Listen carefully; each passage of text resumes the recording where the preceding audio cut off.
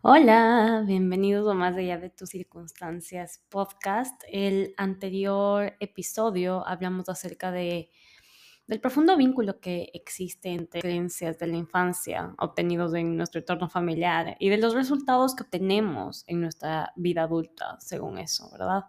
Reflexionamos sobre cómo nuestras experiencias y conexiones neuronales se desarrollan durante la infancia, influyendo en nuestra personalidad, en nuestros valores, en nuestros comportamientos en la adultez. Compartimos cómo nuestras creencias actúan como programaciones de un computador, de un ordenador, generando realidades específicas en nuestra vida. Y asimismo también destacamos la capacidad que tenemos de reflexionar, cambiar y desarrollar nuevas creencias a medida que crecemos y exploramos cómo las creencias limitantes pueden mantenernos atrapados en patrones inflexibles de pensamiento y de comportamiento y cómo podemos desafiar y transformar estas creencias a través del autoconocimiento. Hoy quiero hablar sobre qué pasa ya cuando empezamos el proceso de cambiar nuestras creencias y empiezan también a cambiar nuestras relaciones, especialmente nuestras relaciones familiares, que son, como hemos visto, en donde todo realmente empieza. Y es que el cambio, cualquiera que sea, es difícil y es por eso que muchas veces no queremos hacerlo. Entonces, una perspectiva que a mí me ha permitido decidirme a generar cambios, especialmente en el área de la familia, en donde a veces puede sentirse más incómodo y complicado, porque ese es el entorno al que desde que nacimos queremos pertenecer. Así que lo que me ha facilitado realizar estos cambios ha sido tener muy en cuenta que lo único que realmente podemos manejar es a nosotros mismos, la incomodidad que nos genera el cambio y nuestro deseo de ser diferentes personas y de crecer en nuestras relaciones con otras personas. Esto es lo único que podemos controlar. Así que si eres alguien que está tratando de establecer límites con su familia, con las dinámicas familiares, que estás tratando de validar tu propia experiencia y queriendo dejar de aceptar y pasar por alto distintas dinámicas que tal vez están ocurriendo, que estás repitiendo en tu vida.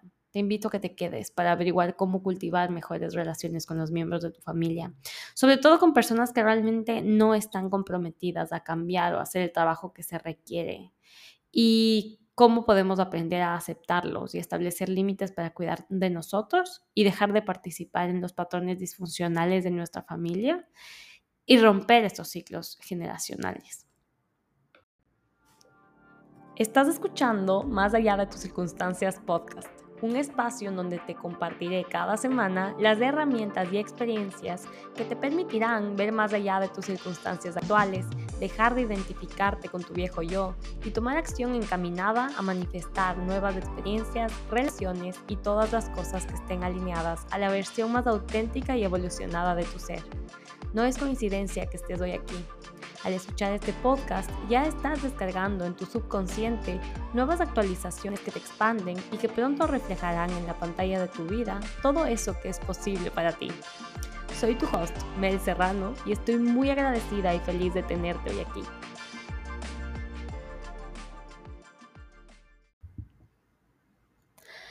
Algo que suele suceder mucho es que asumimos que lo que vivimos en nuestra casa es lo normal, porque es lo único que hemos visto. Entonces, creemos que esto sucede en todas las casas. Y a veces no es hasta que salimos de casa de nuestros familiares y conocemos otras dinámicas que nos damos cuenta de que existen otras formas de ser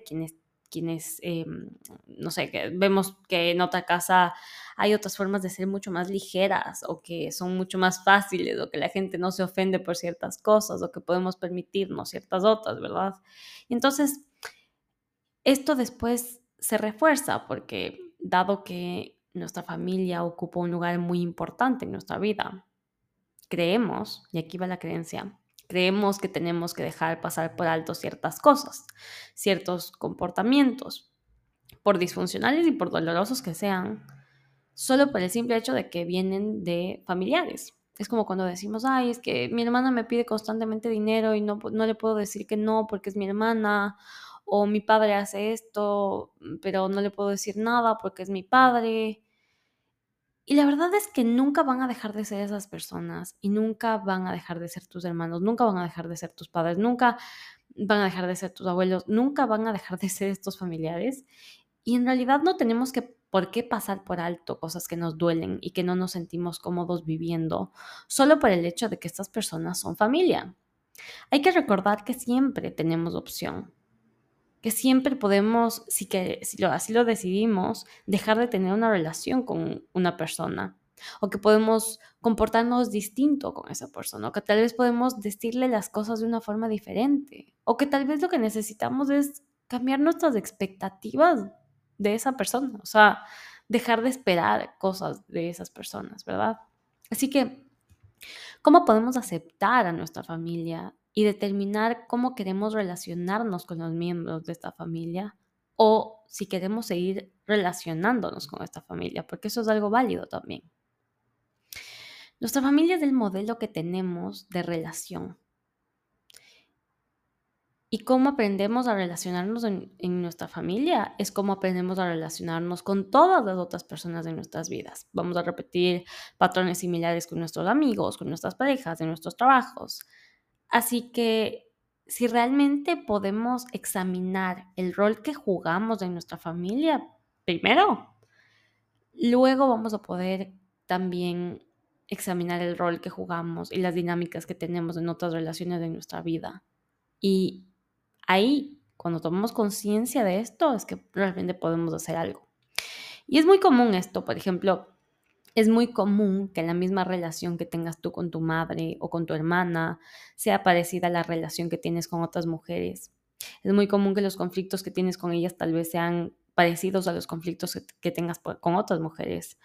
O que mucha desconfianza en tu pareja pueda ser parte de la desconfianza que tienes en tus padres o que viviste, no sé, la desconfianza que tu madre tenía de tu padre o viceversa. O sea, si en tu casa tuviste un padre infiel, por ejemplo, y esto me pasaba con una de mis clientas, muy seguramente vas a sentir desconfianza y habrás internalizado la creencia de que todos los hombres son infieles. Entonces, hay esto que no estamos tomando en cuenta, que creemos que solamente estamos existiendo y que las cosas nos pasan y ya está.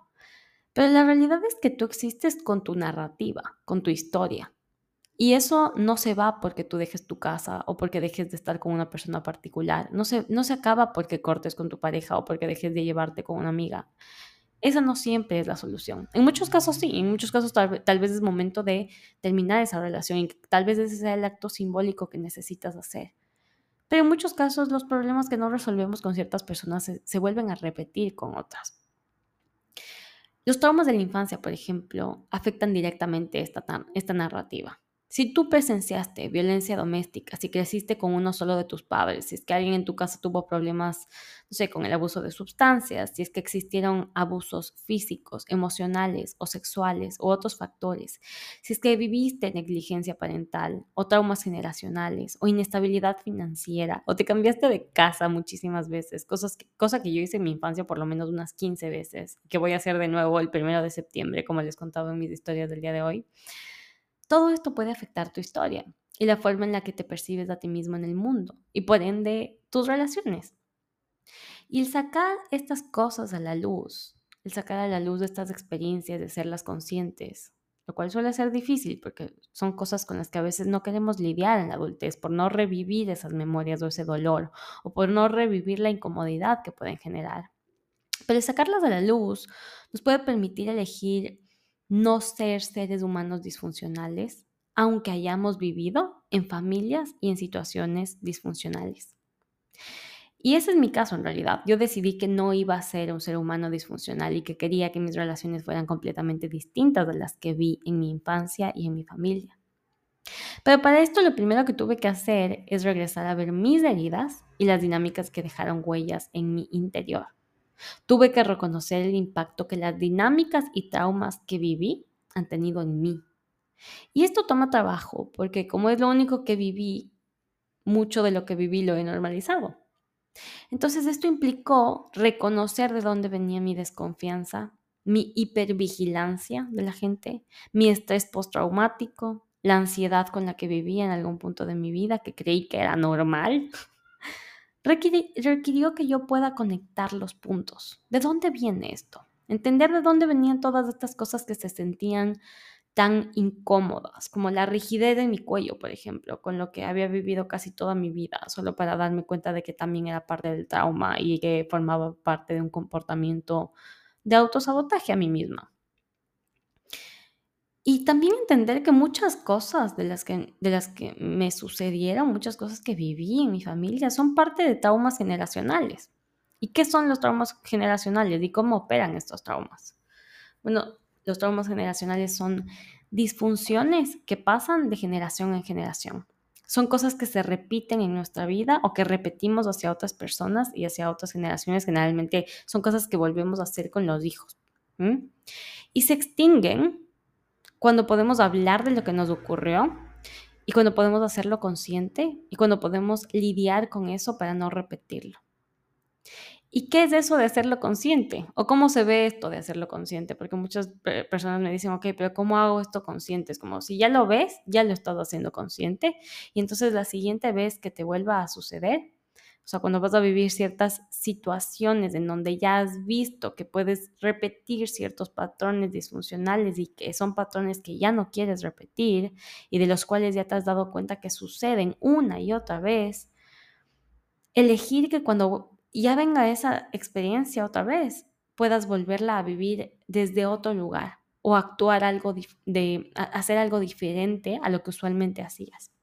Es decir, si yo sé que en mi casa gritaban mucho, tal vez me he visto a mí misma ahora gritando en mi casa y entonces voy a querer cambiar eso. Y la próxima vez que esté en una situación que yo reconozca que es la que dispara ciertas emociones que me provocan gritar, voy a hacerlo diferente esta vez. Voy a tomarme un tiempo aparte. Voy a practicar lo que quiero decir y voy a practicar el decirlo tranquilamente. Y así tal vez lo hago diferente esta vez.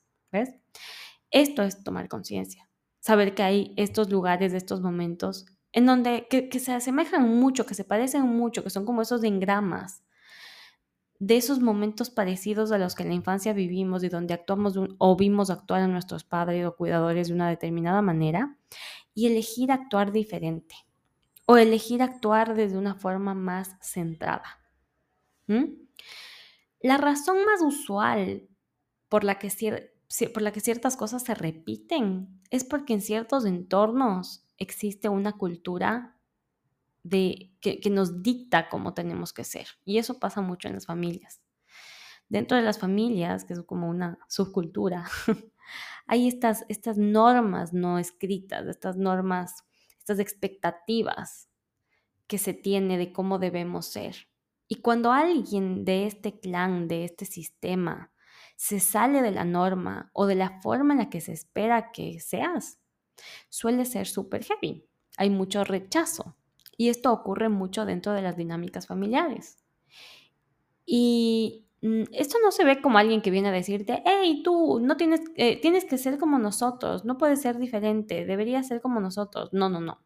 Sí, a veces eso pasa, pero usualmente son mensajes que están escondidos detrás de, ay, es que yo quisiera que hagas esto porque yo quiero lo mejor para ti, yo soy tu mamá, yo sé que es lo mejor para ti, o yo soy tu papá, sé que lo mejor para ti es esto, o quiero que seas inteligente, o quiero que seas así, o quiero que te vaya bien en la vida.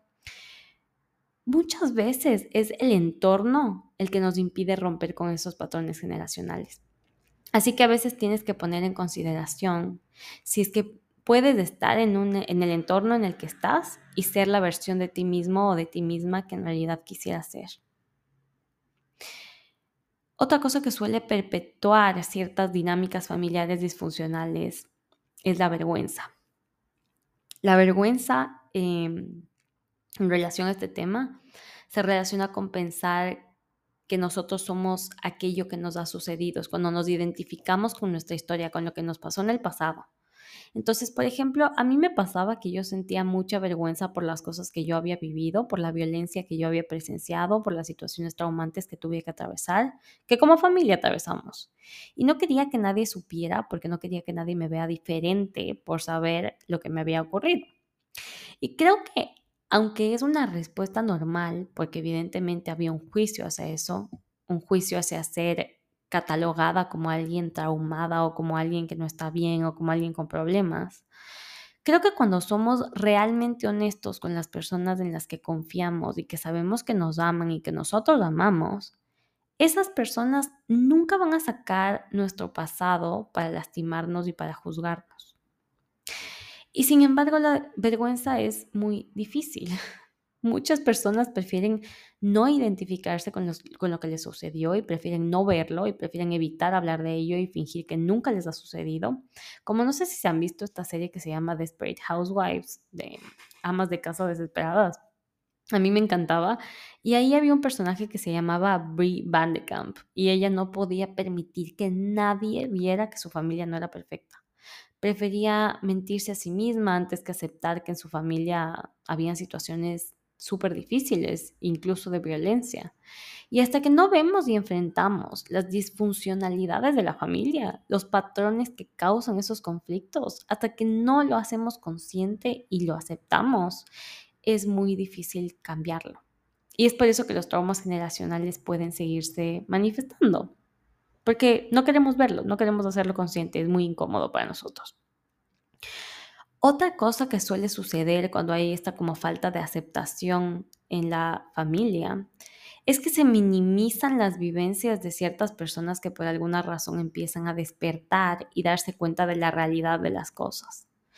Muchas veces no es hasta que salimos de nuestra casa que nos damos cuenta de que las cosas como eran en nuestra casa no eran realmente tan comunes o normales y que existen mejores y más pacíficas formas de relacionarnos. Y entonces empezamos a cuestionar lo que vivimos. Y cuando esto sucede, muchas veces queremos regresar a la casa y decirles a nuestros familiares y compartirlo. Y a mí me pasaba que yo quería como que todos lo vieran y que juntos cambiemos y que seamos una familia mucho más funcional, sin reconocer que en realidad cada persona que forma parte de un sistema tiene su propio camino también. Sí, forman parte del sistema y cuando tú cambies, muchas cosas van a transformarse en el sistema también, pero también cada persona cambia a su manera, en su medida. Cada persona tiene su propia voluntad, ¿verdad? De decidir cómo actuar. ¿Y qué sucede? En muchos casos, las personas que no han aceptado que tienen un pasado conflictivo, que no han aceptado las formas en las que ese pasado los ha afectado en el presente, que no han aceptado que habían muchas dinámicas disfuncionales, posiblemente van a tener comentarios como minimizantes, como ay, a mí también me pegaron y no me pasó nada. O eso no es para tanto, ya deja de quejarte que a otras personas les va peor. Agradece que no fui tal cosa.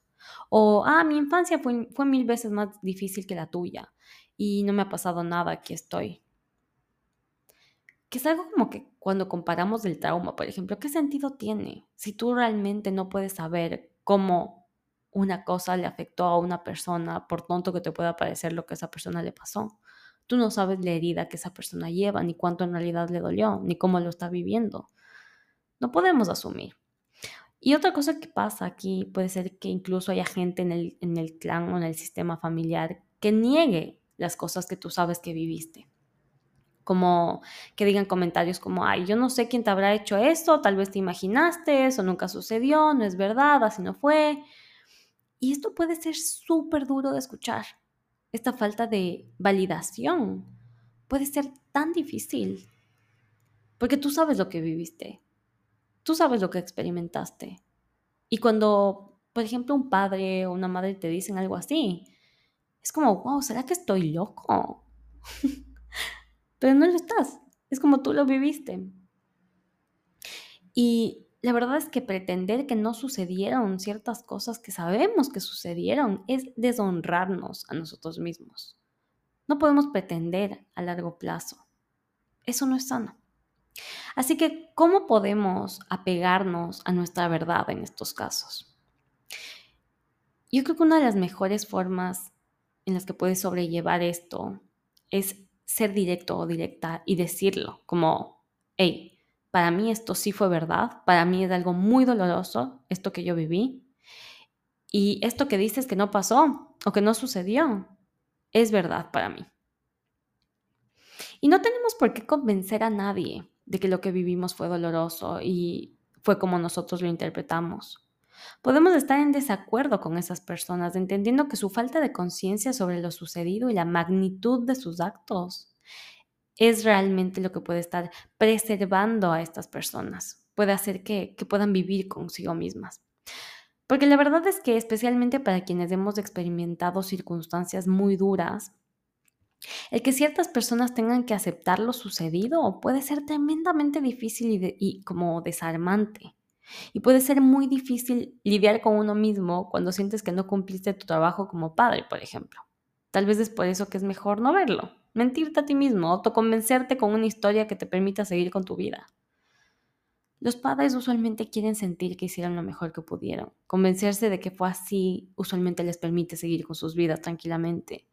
Y a veces mienten y se mienten a sí mismos sobre cómo se presentaron y cómo formaron parte de nuestras vidas. Pero nosotros como hijos sabemos cómo fue. No tenemos por qué estar de acuerdo con algo que sabemos que no es verdad. Y es natural que queramos tratar de mantener la paz en nuestro entorno. Es natural, es nuestra casa, ¿verdad? Son nuestras familias. Son lugares en donde no queremos que haya conflictos. Pero la verdad es que no es necesario que sigamos haciendo esto de querer mantener la paz si es que esto nos resulta deshonrante y si es que esto nos invalida. Es tremendamente exhaustivo tratar de mantener la paz y mintiendo que nos sentimos bien cuando no nos sentimos bien con ciertas conductas y con ciertos comportamientos. Y cuando no nos sentimos bien pretendiendo que no pasa nada y que todo está bien, cuando en realidad estamos tremendamente frustrados. Y aquí en verdad empieza todo. Cuando ya nos hemos cansado de que las cosas sean como han venido siendo toda la vida, cuando ya sentimos que nuestras vidas van a mejorar si es que existe un cambio, ahí empieza todo. Ya después el cambio se convierte en eso que más queremos y que más necesitamos. Y cuando eso sucede, tenemos que recordar que nosotros no podemos cambiar a nadie, pero sí podemos cambiar cómo lidiamos con esas personas y qué cosas aceptamos de esas personas y cómo reaccionamos y qué tan seguido interactuamos con esas personas y qué tanto espacio les concedemos en nuestra vida, qué cosas que decidimos compartir con esas personas, el rol que juegan en nuestra vida o con quién decidimos seguir teniendo contacto o a quién le permitimos formar parte de nuestra vida. Y también podemos cambiar nuestra perspectiva sobre la persona, sobre el asunto, sobre lo que esperamos de esa persona, de este asunto. Todo esto está en nuestro control. Ahora, llegar aquí requiere cierta aceptación. Inevitablemente vamos a tratar al principio de cambiar a nuestro padre, de cambiar a nuestra madre, de cambiar a nuestros hermanos, a nuestros jefes, a nuestros amigos, a la pareja, a todo el mundo. Pero después de un tiempo de intentar hacerlo, llega un punto en el que entendemos que no tenemos un real control sobre absolutamente nadie. Y en ese proceso de prueba y error es que nos damos cuenta de esto y dejamos de poner la esperanza de nuestro bienestar en el cambio o la mejoría de otra persona y empezamos a enfocarnos en los lugares en donde sí tenemos un verdadero control, que es todo lo que tenga que ver con nosotros mismos. Porque solo quiero ponerles una cosa en perspectiva. ¿Alguno de ustedes ha tratado alguna vez de cambiar algo en ustedes mismos? Me da risa esta pregunta porque últimamente he tratado de dejar de cambiarme y de aceptarme, de anteponer la aceptación por encima del tratar de cambiarme constantemente. Y a veces esto ha sido súper challenging, así que, no sé, creo que constantemente estamos tratando de cambiarnos. Pero ¿han visto lo difícil que es, de verdad? O sea, de verdad cambiar cosas que queremos cambiar en nuestra vida, ¿han visto lo difícil que puede ser? O sea, requiere muchísimo compromiso, disciplina, motivación, requiere que recaudemos información para cómo hacerlo. Si muchas veces ni siquiera logramos cambiar ciertas cosas en nosotros mismos, ¿cómo esperamos intentar hacer que otros lo hagan solo porque nosotros les decimos? De ahí no va a surgir un verdadero cambio. Nunca. Entonces, cambiar es difícil y esa es la razón por la que muchas personas no lo hacen. Y creo que si algo de todo esto que estoy diciendo te resuena, podrías hacerte esta pregunta de cómo afecta a mi salud mental y emocional el seguir en estos ciclos de patrones disfuncionales y seguir permitiéndolo con la idea de tratar de mantener la paz en mí y en mi familia. ¿Cómo afecta? ¿Cómo toda esta incomodidad respecto a mi situación actual en mi familia me está afectando a mi salud mental. Y en todas tus relaciones, hablo de la familia porque este episodio se trata de esto, pero ¿cómo afecta este patrón, estas formas de ser en mí y en mi vida? ¿Cómo el tratar de mantener la paz en estas situaciones me está afectando? Y la mayoría del tiempo nos vamos a dar cuenta de que realmente nos afecta y de que nos puede causar ansiedad y que nos puede generar depresión y que el tratar de evitar decir nuestra verdad, el no poner límites, el no atender y expresar nuestras necesidades solamente porque nos resulta incómodo, nos va a salir súper caro. Muchas veces las personas no quieren compartir o verse con sus familias por mil razones, ya sea porque les dicen cómo deben vivir su vida, se quejan demasiado, se pasan en el chisme, en el juicio hacia otras personas, tienen una visión muy negativa de la vida, te presionan a hacer cosas que no quieres, como llamarle a tu tía a desearle feliz cumpleaños, o te animan a hacer cosas que te resultan incómodas. He tenido clientas que vienen y me dicen que cuando hablan con sus mamás sienten que nunca les escuchan, que es como una relación unidireccional, que nunca sienten que sus madres sienten interés por ellas, por ejemplo. Otras en donde ya realmente las relaciones con sus padres se vuelven insostenibles y llegan a un punto en el que deciden que no quieren seguir llevando esa relación. Y es algo que también me pasa mucho, ¿verdad? La verdad es que puede que no tengamos una relación ideal con ciertos miembros de nuestra familia y puede que no nos sintamos vistos y puede que no nos sintamos escuchados o puede que no nos sintamos aceptados y eso es súper duro. Y encontrar una forma de manejarlo, decidir si terminar ciertas relaciones o si pausarlas por un tiempo, nunca es una decisión fácil, especialmente si se trata de nuestra familia. Es súper como contraintuitivo. Esperar que la otra persona cambie no es de ayuda. Y en realidad también a veces el hacer tú todo el trabajo y el tratar de entender tú siempre la otra parte y por qué actúa como actúa y tal, también puede sentirse súper injusto. Y estas son cosas que no se pueden negar. Las cosas no son blanco o negro. Y en estos casos, en donde realmente nos sentimos a veces sin salida y donde ciertas situaciones nos generan demasiada ansiedad, una perspectiva que a mí me ayuda mucho es la de nuestro niño o niña interior y es esta de pensar en ser, esto que ya les he dicho muchas veces, en ser el adulto o la adulta que necesitábamos a nuestro lado cuando éramos niños. Es ver las acciones que decidamos tomar como parte del respaldo que le brindaríamos a un niño o una niña que se siente tremendamente ansioso y deprimido por ciertas situaciones con sus familiares y pensar en cuál sería la acción que tomaríamos siendo los adultos responsables de este niño, de esta niña, viéndolo como en tercera persona y preguntarnos cómo podríamos cuidar y proteger a este niño o a esta niña indefensos y creando tal vez esta distancia y esta empatía y compasión por ti mismo, por ti misma, desde otro lugar, por esa versión más joven de nosotros mismos que por muchos años no pudo expresarse por sí mismo y no podía expresar sus necesidades, tal vez por falta de lenguaje, tal vez por falta de palabras, tal vez porque no lograba identificar sus emociones o ponerles un nombre, o tal vez no podía expresar cuáles eran sus expectativas o no podía expresar sus límites. Y esto nos ayuda a tomar la decisión de tomar acción, de establecer estos límites, de encontrar la información para hacerlo, de prepararlo si es necesario, de practicarlo y finalmente hacerlo. Es como decir como, hey, esto le está haciendo sentir súper feo a la Meli de 3 años y como que llora y se siente muy ansiosa y cada vez que va a encontrarse con este familiar siente que no quiere hacerlo y se siente muy amenazada y no sé qué. ¿Qué haría yo si yo fuera la mamá de esta Meli? ¿Qué límite pondría? ¿Cómo expresaría lo que esta Meli necesita? ¿Cómo le daría espacio para sus emociones y le ayudaría a identificar lo que está sintiendo? ¿Cómo le puedo ayudar a ponerle nombre a lo que está sintiendo?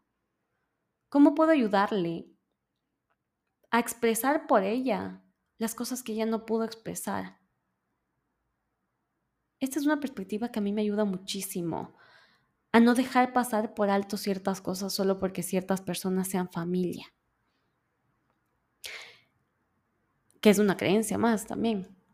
Esto de permitir que ciertas cosas las pasemos por alto porque vienen de gente de nuestra familia. Es como, no, ni de nuestra familia, ni de quienes no sean nuestra familia, no.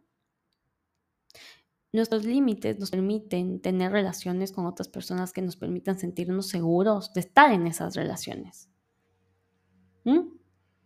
Ahora, muchas veces cuando lo hacemos, cuando establecemos estos límites, cuando cambiamos las dinámicas, es un gran paso. Y como nunca lo hemos hecho, como es algo nuevo para nosotros, muy probablemente nos vamos a sentir súper incómodos. Y la otra persona también. Entonces, la otra persona y de hecho tal vez todo el sistema familiar puede sentir cierto rechazo hacia nosotros. Y es súper importante tomar esto en consideración sin que esto nos eche para atrás. Pero sabiendo que cuando establecemos límites después de funcionar durante muchísimo tiempo de una misma forma con distintas personas, de la nada venir a decir algo que nunca hemos dicho o comportarnos diferente, muchas veces va a sentirse como, que todo se desencajó, ¿no es cierto? Todo funcionaba de una forma durante todo este tiempo y de pronto dejas de funcionar así, entonces todo se desencaja. Así que ahí hay que tener mucha paciencia y como confiar en el proceso, porque muchas veces toma un tiempo de aclimatación hasta que las otras personas y nosotros lo aceptemos y hasta que esta incomodidad resultante en nosotros cuando hemos establecido límites también ceda y también se vaya.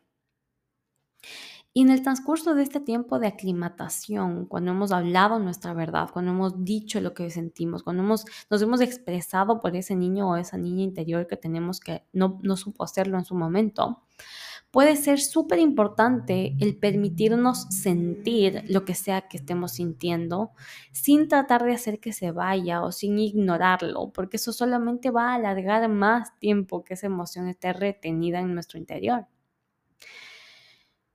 Esa es una de las cosas que podemos hacer. Otra cosa que nos puede servir, sobre todo si lo que queremos es seguir manteniendo ciertas relaciones con nuestra familia y no cortarlas, es actuar normal después de poner estos límites. Actuar normal. O sea, sí, actuar acorde y en coherencia con los límites que estamos estableciendo, sin permitir que se traspasen, honrándolos, repitiendo estos límites cuando sea necesario, asumiendo las consecuencias que hemos puesto si estos límites se vuelven a transgredir, pero también actuando medianamente normal, para que las otras personas también se sientan libres de actuar normal con nosotros. También podemos buscar un soporte entre nuestras amistades, entre personas que tal vez ya pasaron por lo mismo que nosotros. A mí me ha pasado eso, que con ciertas amigas he conversado acerca de esto y me han dado muchísima esperanza de que lo que hice estuvo bien, de que confíen en mí. Tal vez me cuentan lo que les pasó, me cuentan que les pasó lo mismo con sus padres, con sus hermanos, con tíos. Compartimos historias, nos damos apoyo y eso nos ayuda muchísimo también a sentirnos validados, entendidos. Las amistades son profundas conexiones que se supone que pueden estar para eso. Y por eso es que no hay que minimizar lo que las amistades son en nuestras vidas. Las amistades son súper importantes y de hecho afectan muchísimo la calidad de nuestras vidas. Otra cosa que puede ser muy útil es acudir a un mentor que pueda acompañarte en el proceso del establecimiento de límites y que te pueda acompañar a sostenerlos. Hay que tener en cuenta que usualmente los límites no son algo que nos enseñan en las escuelas, no son algo que nuestros padres sabían. Esto es bastante reciente. Yo nunca había escuchado sobre este término cuando empecé a estudiarlo. Y nuestra responsabilidad es aprender esto que nadie nos ha enseñado, ya sea a través de mentores, a través del coaching, a través de terapia, haciendo un curso, aprendiendo de esto y enseñárnoslo como el adulto que necesitábamos ser para esos niños que necesitan aprender esas herramientas para poder manejarse en este mundo. Todos estos son espacios en donde podemos procesar nuestra incomodidad, nuestra rabia, nuestra tristeza, nuestro miedo, emociones que se supone que sean sentidas, que no tenemos que deshacernos de estas emociones, que surgen porque obviamente nos importan estas relaciones. Entonces estas emociones surgen y surgen porque esto nos importa. Y mientras antes te permitas sentirlo, antes van a fluir estas emociones que son inteligentes. Toda esta información puede ser súper útil para las personas que estén siendo esas que interrumpen los ciclos de disfuncionalidad en sus familias. Seguramente tú, quien me estás escuchando, estás en este proceso de romper ciertos patrones aprendidos, de dejar de lado ciertas creencias, de hacerlo diferente. Y si es que esto es así, tienes que estar preparado o preparada para lo que viene después. Tener un sistema de soporte fuera de tu familia, estar preparado o preparada para sentir las emociones que van a surgir, sabiendo que es por un bien mayor. Para mí, romper los ciclos en mi familia ha implicado todas estas cosas y también ha implicado el identificar todas las formas en las que yo quiero ser diferente. Lo cual también me ha llevado a crear una familia diferente en otro lugar, tomar nuevas decisiones que en mi familia nunca se han tomado, con nuevas personas, con nuevos rituales, con nuevas tradiciones, con nuevas formas de hacer las cosas. Entonces, por ejemplo, no gritar, aprender a comunicarme de formas que nunca vi ante mis padres, o aprender a sentir emociones sin intentar huir de ellas, o a cambiarme de casa con ilusión en lugar de con muchos nervios y tratando de apaciguar mi sistema nervioso y programarlo para vivir las cosas desde otro lugar con muchísima más paz y con muchísima más tranquilidad. Tranquilidad y paz que no sabía que era posible porque nunca había experimentado los niveles de paz y de tranquilidad que tengo ahora, y todavía me parece que sigue muy elevado mi nivel de estrés en ciertas circunstancias. Y de hecho, este último cambio de casa que voy a tener ahora el 1 de septiembre, sin que yo me dé cuenta, ha sido tremendamente estresante, por más de que es un cambio de casa súper esperado, que me da muchísima ilusión y todo. Mi cuerpo se decidió enfermar el otro día y me dio vértigo. Y ahí entendí desde la biodescodificación que ese vértigo demostraba todo el miedo que yo tenía al futuro y a las cosas que están por venir. Y parte de eso era este cambio de casa. Y parte de eso ha sido un montón de las cosas que están cambiando ahorita en mi vida, que al no poder pausar un momento y darme cuenta de lo que estoy sintiendo y experimentado, no le he dado espacio para poder expresar esas emociones y sentirlas. Entonces esa enfermedad vino y me permitió recordar que puedo hacer ese espacio, que puedo sentirme así y que no pasa nada. Que he vivido una historia en donde muchas veces me cambié de casa y no fue por razones lindas, que muchas veces fue por necesidad, fue por miedo, fue por sentirme en amenaza, que muchas veces fue por situaciones económicas y que hoy no es necesariamente así, y que hoy es otra realidad, y aprender a verlo desde ahí y contarme otra historia. Entonces eso también es cambiar una dinámica que ha sido súper constante en tu vida y hacerlo desde otro lugar y hacerlo diferente. Y tal vez para otras personas, ser quienes rompan el ciclo va a ser tal vez dedicarse a algo diferente que lo que el resto de la familia se dedicaba. Por ejemplo, si en tu familia todos fueron abogados, tal vez tú decidas ser arquitecto. O si es que decides no formar parte del negocio de la familia. Muchas veces en esto hay esto de las lealtades familiares, en donde todo el mundo tiene que dedicarse al negocio de la familia, y que tú no lo hagas es hacer las cosas diferentes y va a generar cierto rechazo. Tal vez implica no seguir el mismo script o el mismo guión de vida que tus padres habían puesto para ti, o el mismo script o guión de vida que tus padres fueron. Muchas veces hay esas expectativas. Para algunos será ir a la universidad y cambiar la historia de falta de educación en su familia. Para otras personas será no ir a la universidad y no educarse como en una educación tradicional. Para ciertas personas va a ser no ser adictos, si es que la adicción fue una cosa que fue prevalente en su familia. Y para otras personas puede ser decidir no tener hijos o decidir no casarse. Es hacer las cosas de una forma diferente o desde un lugar diferente que desde donde lo han hecho en tu familia, sabiendo que eso no sea un exceso, sino desde un lugar centrado, desde un lugar de autoconocimiento, de saber que eso es quien realmente tú quieres ser. Y usualmente esto puede dar lugar a que haya cierta resistencia en el sistema familiar.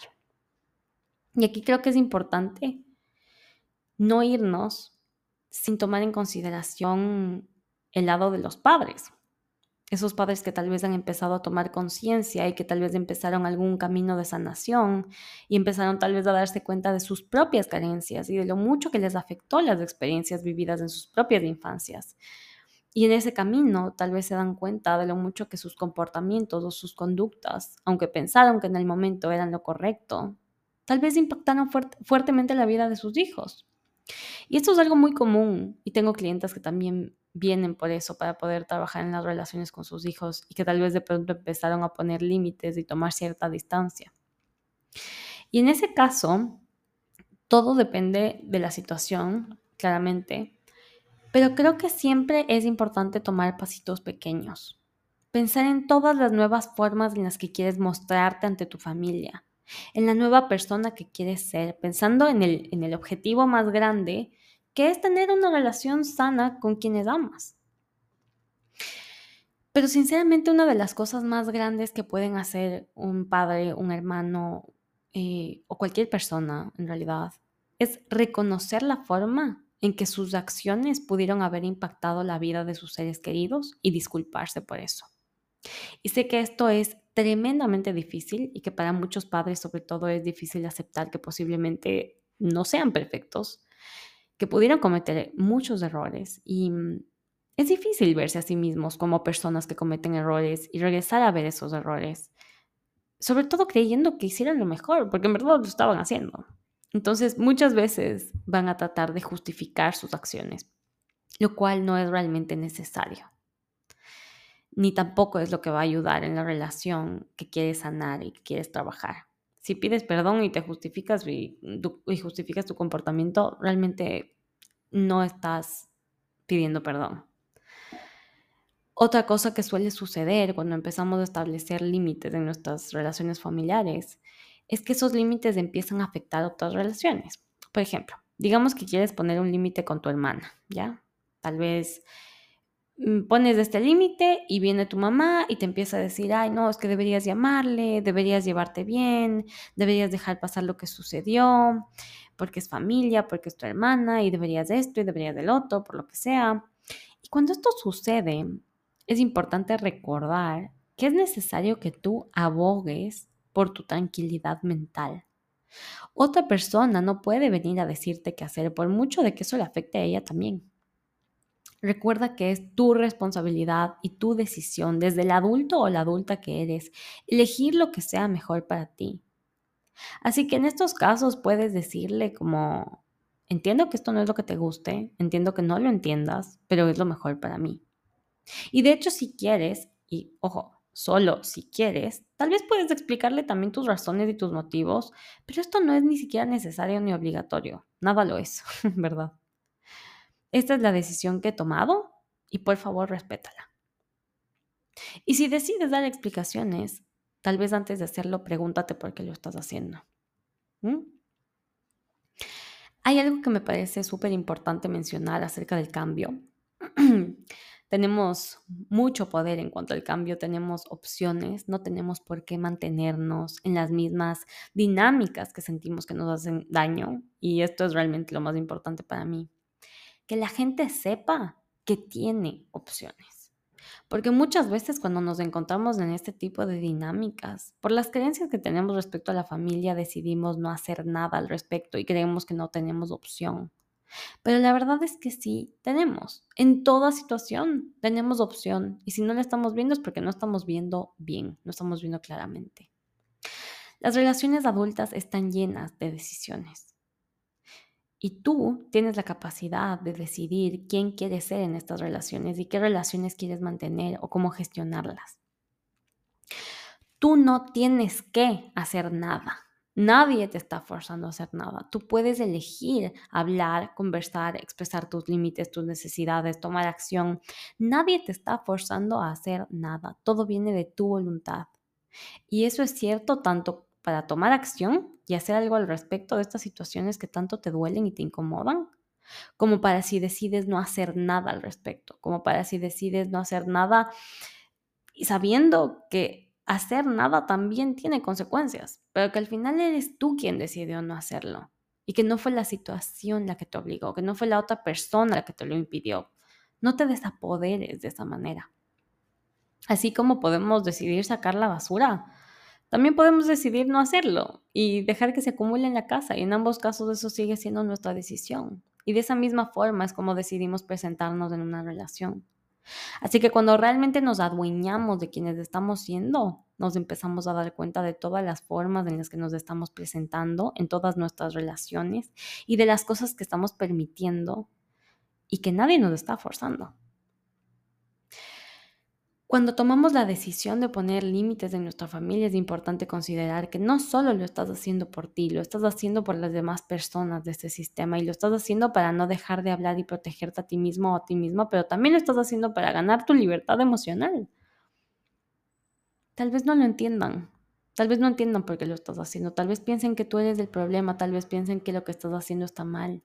Y quiero recordarte que no necesitas convencer a nadie, ni que entiendan las razones por las cuales lo están haciendo, ni que te acepten, ni mostrarles que este episodio, ni lo que dice tu psicóloga, ni lo que dice tu coach, ni lo que dice el libro, ni lo que dice nada. No necesitas arreglarlo, no necesitas hacer nada. Esto lo estás haciendo por ti, haciendo lo que tú necesitas. No es tu trabajo hacer nada de esto, no es tu trabajo eh, convencer a nadie. Tu trabajo es poner límites donde los necesitas.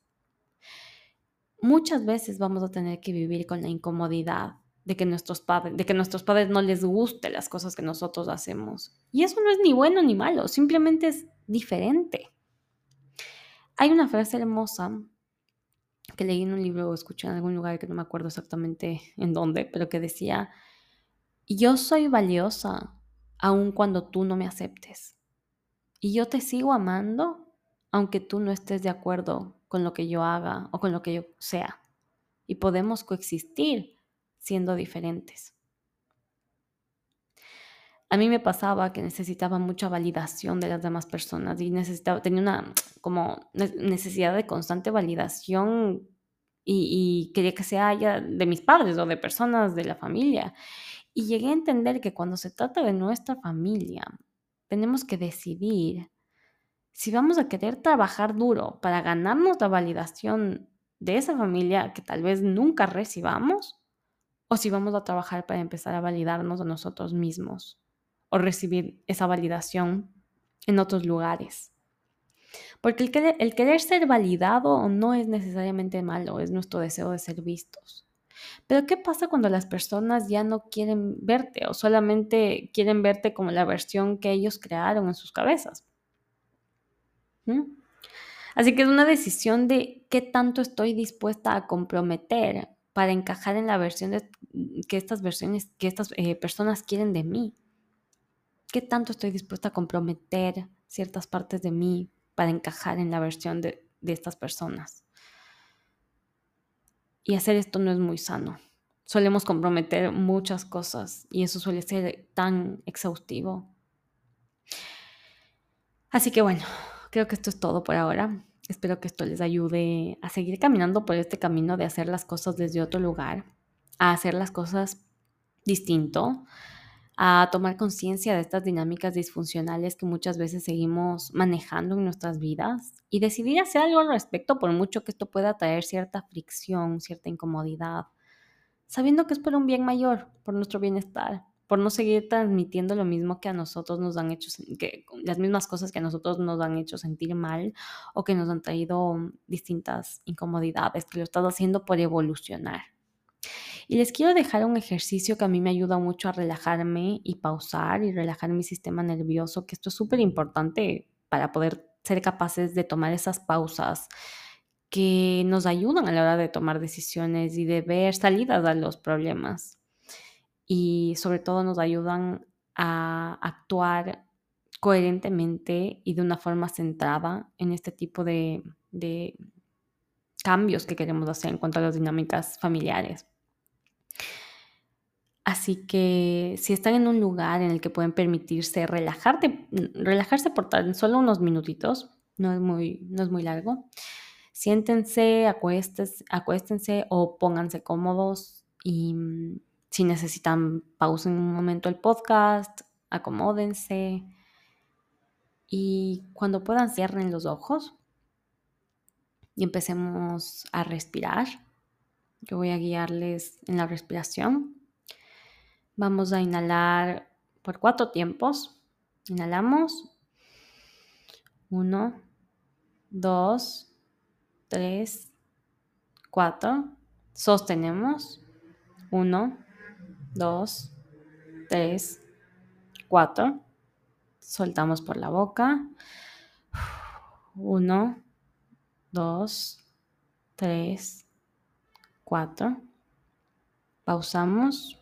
Inhalamos en 4 veces. 1, 2, 3, 4. Sostenemos. 1, 2, 3, 4, 5. Soltamos. 5, 4, 3, 2, 1. Pausamos y inhalamos.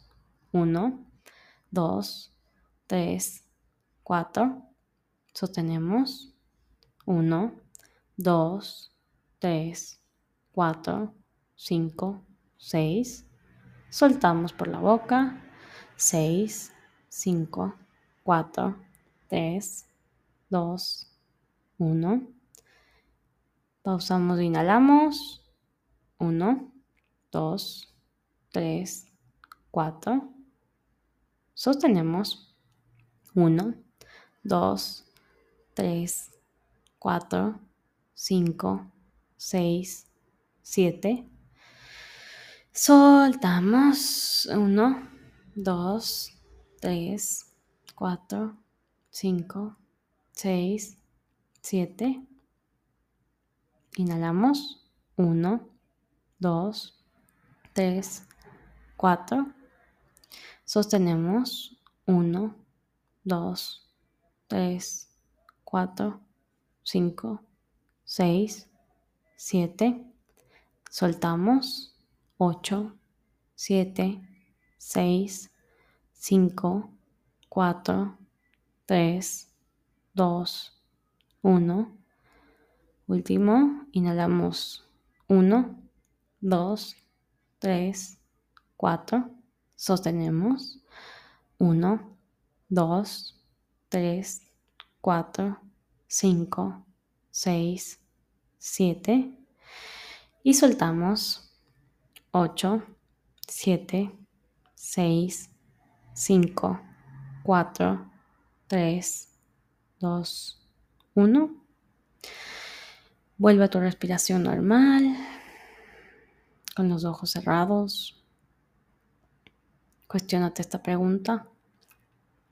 ¿Qué dinámicas, patrones repetitivos o comportamientos aprendidos de mi familia estoy repitiendo que si dejara de repetir, dejarían de limitarme y causarme problemas en el resto de mis relaciones?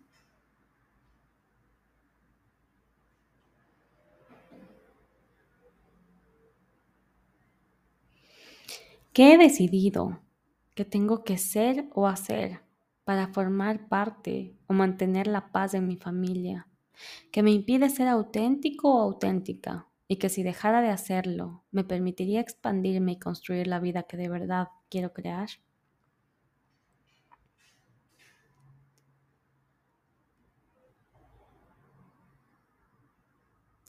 ¿Qué nuevas dinámicas, patrones y comportamientos puedo integrar en mi vida para permitirme construir las relaciones que siempre he querido tener?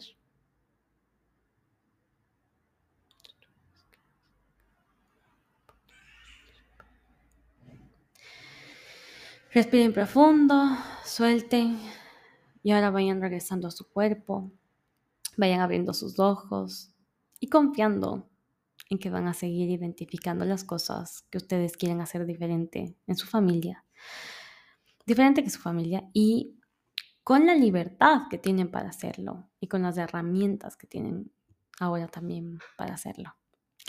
Les agradezco como siempre por compartir conmigo este espacio, su tiempo y su energía. Compartan este episodio con alguien a quien crean que le podría servir o ayúdenme a difundirlo en sus redes. Estoy en TikTok, Instagram y Twitter como Mel Serrano. Esto se deletrea MEL_Serrano.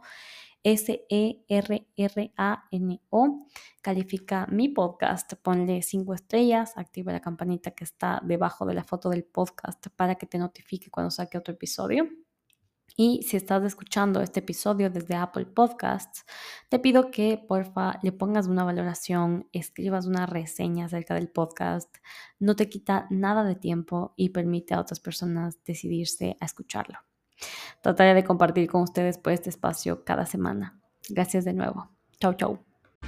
Gracias de nuevo por estar aquí en Más allá de tus circunstancias podcast. Espero tenerte de regreso pronto.